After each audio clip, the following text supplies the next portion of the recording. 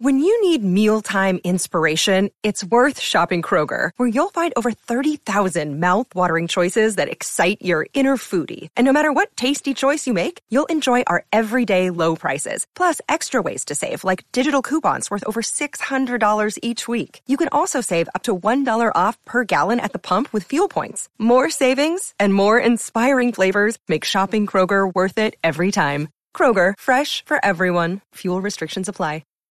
Daily Thrones is on the air. It's a quick look at the world of ice and fire. Ken Knapsack here. We had some great questions yesterday. We're going to carry over some of those discussions into today's show. Like, what if Robb Stark had ended up keeping his vows, keeping his promise, and married a Frey girl, most likely Rosalind Frey, we would think. What would have happened? We've got some scenarios. I talked about my love of the Game of Thrones maps, and we got a good discussion coming about lore versus war, and a great question about Jaqen H'ghar and Tywin Lannister. It's Daily Thrones. Let's hear your talk. Let's hear your voices. Let's hear your calls. Hey, Ken. I, like you, am obsessed with maps. One of the coolest things I own for Game of Thrones is it's 5 double-sided maps. And each map depicts something different throughout Westeros. One is just north of the Wall, one is King's Landing, one's just Westeros, etc. But one of the coolest maps it comes with is called Journeys, and it's a map of the entire world. And there's a key with a listed amount of characters, and each one with a different colored line. And you can just see the journeys of all these different characters and how they've traveled throughout the first 5 books. It's one of the coolest to really delve into and kind of really see how far some of these characters have traveled, especially Tyrion. He's one of the most interesting ones to look at. Outside of that, I just love diving into Essos. There's just so much there, and it makes you realize there's this whole other continent. It reminds me of kind of looking at a map of Asia. It's just so big, there's so much there, there's so much more to know. So Jeff is like me, and again, like I said yesterday, a lot of you, we love to study these Game of Thrones maps. And Jeff, I think we have the same book. I'm pulling it off the shelf right now, The Lands of Ice and Fire. Guys, if you're Game of Thrones map nuts like me and Jeff, you got to get this book, The Lands of Ice and Fire. My book here has 12 maps that pulls out. Each map pulls out, and there's the journeys, like Jeff was mentioning, the different lands. And I agree, I love exploring Essos as well. I love looking north of the Wall, a lot of mystery up there, but there's still a lot of mystery in Essos. And not a lot of mystery in Essos. There's a lot there, so it's fun to just explore and wonder what's going on there. Wonder what there in the deepest, wide open plains of Essos. Are they worried about the Night King? Are they worried about the Iron Throne? Probably not. I love studying that stuff. So begs the question, what is your guys' favorite area to study? Do you have a particular section, or is it the journeys? I, like Jeff, love to look at those maps that have the journeys marked down. You can kind of really get a frame of reference of what was going on. Some of them, Tyrion's, even with all his traveling, it makes sense. He's following certain passes, the Demon's Road, the Rhone River, all that kind of stuff. But watching the storyline of Brienne, where she goes, to see how compact of an area she traveled over, but also where exactly she was in book or show. It's fascinating to me. So what is your favorite map to study? What is your favorite area? Or is it maybe the history of the houses? Do you like reading that more? Are you that kind of Game of Thrones history? Now, let us know here on Daily Thrones. Let's get deep. Let's get nerdy. And Kevin Ross. So to answer Eric's question, you got the military aspect of it. Yes, Robb is got a complete stranglehold on the Riverlands and the North, but again, the Lannisters have the gold, and the South has always had the military. They've always had control of the resources. So what does Tywin do? He pulls back to Castle Rock and King's Landing, sues for peace, and puts a political wedding together for Sansa and Jaime.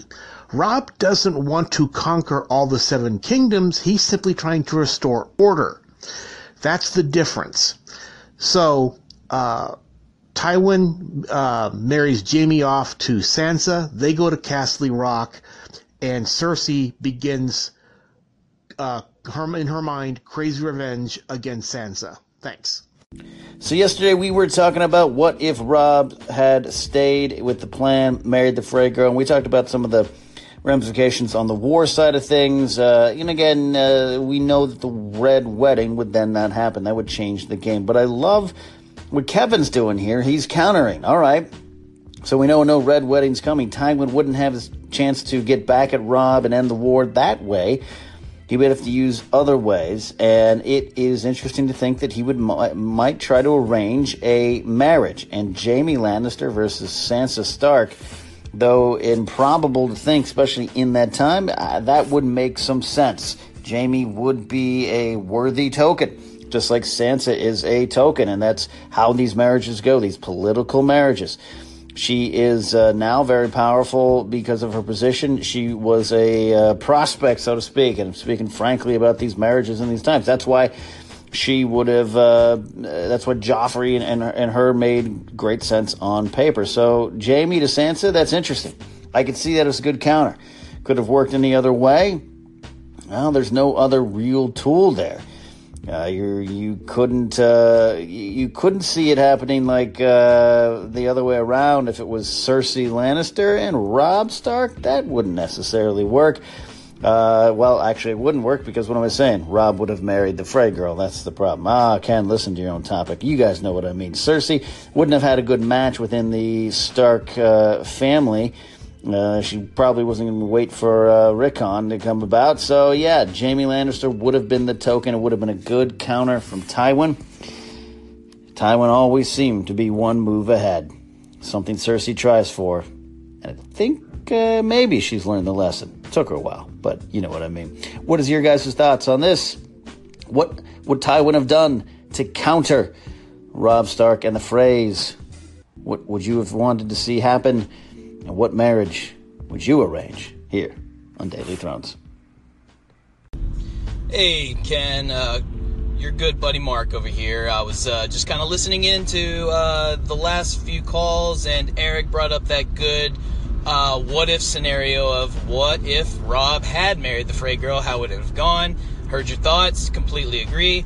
And something else I was thinking about, in Season 2, when Arya meets our favorite faceless murderer, Jaqen H'ghar, she names him 3 names. The third name she gave him was originally Tywin Lannister, and Jaqen says, "This a man cannot do." And yet he said, "Death is certain, but time is not," but he still wouldn't kill Tywin. Why is that? I've never understood why Tywin was the one where he said he couldn't do that. Is there more to it? Did I miss something? Help me out with that, Ken, would you? Mark with a great call, and better yet, a great point. This is one of the little mysteries. Jaqen H'ghar, pretty good at killing people. Yet, when Arya Stark screamed Tywin Lannister's name out, wanting this third death to happen, Jaqen H'ghar was not on board for it. Now, watching it, just, the gut reaction when you see things like that happening, I kind of took it as a time issue. Arya wanted it done right now. Now, the previous deaths on the show, the deaths are a little bit different in the books, but I think generally it's the same discussion here. The deaths happened on Jaqen's time frame, and they happened fast. So maybe that spoiled Arya a little bit.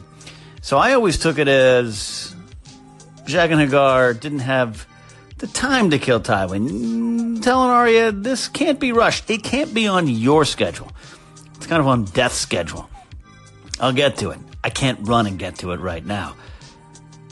There was also the thought in my head, I remember watching it, that, all right, time might be a problem, but also access. Maybe there's some reality there. Now, the Faceless Men don't seem like they're going to be worried about access. You want them dead, we'll figure it out. But in that moment, again, with time being a factor, Jaqen probably thought, this is too tough. I'm not going to risk this. What does this mean? You're screaming Tywin's name out for me to kill him? I can't do this right here, right now. So that's why I kind of always left it at. It was an issue of the circumstance, the context of the situation. But could there be something darker? Could Tywin Lannister, because of his connections with the Bank of Braavos, could something have happened where there was some also connection with the Faceless Men and Tywin was untouchable? Look, I don't think so. Jaqen had no problem infiltrating the ranks of the Lannister army and then killing members of the Lannister army, including several, so that Arya, Gendry, and Hot Pie could escape. No, that couldn't have been the problem, but it's fun to think. It's fun to think that Tywin's roots and would go so deep into the soil of the world here that his claws would stretch that far and go so deep. I like the idea. The Faceless Men and the Bank of Bravos connected? Not necessarily, but money is powerful even in this land, and the Bank of Bravos is pretty darn powerful. Rivaled maybe only by the House of Black and White and the Faceless Men. I have to believe that there's some possibility that Tywin Lannister was untouchable. But for now, I consider it just the situation. Too fast, too soon, too protected. Sorry, Arya, I can't kill Tywin. Hey, Ken. So I'm still on a high from The Last Jedi trailer, and I wanted to ask a Star Wars-inspired question about Game of Thrones. I was listening to your Force Center podcast on the newest trailer, and you mentioned your common phrase, the lore versus the war. As we've discussed before, that phrase applies very well to Game of Thrones and A World of Ice and Fire in general. Now, my question is, should George R.R. Martin have focused on the war instead of the lore? Now, by the lore, I mean all the back history of all the minor characters and all the houses, and how he fleshed that out so well that there are actual history books about these houses, such as the book Fire and Blood, which is coming out before The Winds of Winter. And by war, I mean focusing on the main series, the main characters. I would love to hear your thoughts on this, Ken, and I would like to challenge other callers to ask more Star Wars-related questions about Game of Thrones.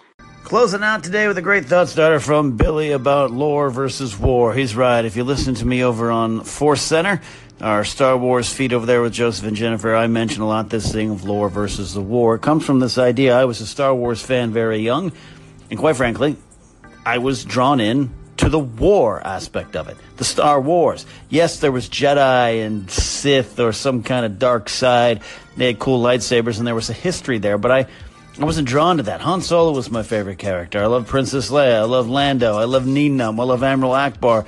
I loved the guys fighting the wars, and I was obsessed with, still am to a certain degree, the Imperial officers, Veers, Piet, Moff Jar Gerard, Governor Tarkin, all these characters. I was there for the battle. There's a lot of lore to Star Wars, and the lore is expanded. George Lucas put in a lot of that, but it's been other generations of authors and storytellers and fans that have added to that lore. Whether it's Legends or New Canon or anything, there's a lot of lore there. But that's why I'm not a fan of the Old Republic. That's right, we're going deep here on Star Wars Talk on a Game of Thrones show. But I now take it back. I like the Old Republic. I love the concept. I get it exists within the lore. I read the first Darth Bane book by Drew Karpyshyn. It's great. But I'm not drawn to that as much as the current battle going on between the rebels and the Empire, or now the Resistance and the First Order. I'm drawn to that. In Game of Thrones, oddly enough, I seem to be drawn to the lore more. I get caught up in it more. But I think the war in this case would be the battle and the politics for the throne. And I'm interested in that. But there is a little bit of a change for me as a fan when I look at Game of Thrones. I was drawn in by it all, by the politics. It's fascinating. And there's a lore to the politics. There's a lore to the war for the throne in Game of Thrones. But the lore, right from the beginning, probably because the White Walkers are there 30 seconds into the start of this story, I was interested in the lore because the lore in Game of Thrones, the lore in A Song of Ice and Fire seems to be affecting the war now. Sometimes I think the lore in Star Wars, Jedi, Sith, doesn't necessarily have to do with what's going on between the First Order, the Empire in the old days, even the Separatists and the Clone Wars, all that kind of stuff. It relates for sure because the Sith are trying to control the galaxy, the Jedi trying to defend it, all that stuff, but it's a little different. Where I think a lot of the stuff going on for the Game of Thrones is just about who's going to be sitting on there when the Night King comes down. And to defeat the Night King, even in story, in the world of Westeros, you need to know your own world's lore. It might unlock clues to defeat it. So to Billy's question, should George Martin have focused more on the war than the lore? I actually think no. I think he did it right. The lore is influencing the war. It is a little different, but I do love them both. What do you guys think? It's a great conversation. I'm sure you guys have a lot to say on it. Call in here to Daily Thrones. Favorite the station. Listen to the daily podcast. That really helps. Spread the word. Share the station. Share the podcast feed. Get the word out. Daily Thrones. We're here for you, talking Game of Thrones all the way up and hopefully beyond Season 8. See you guys tomorrow.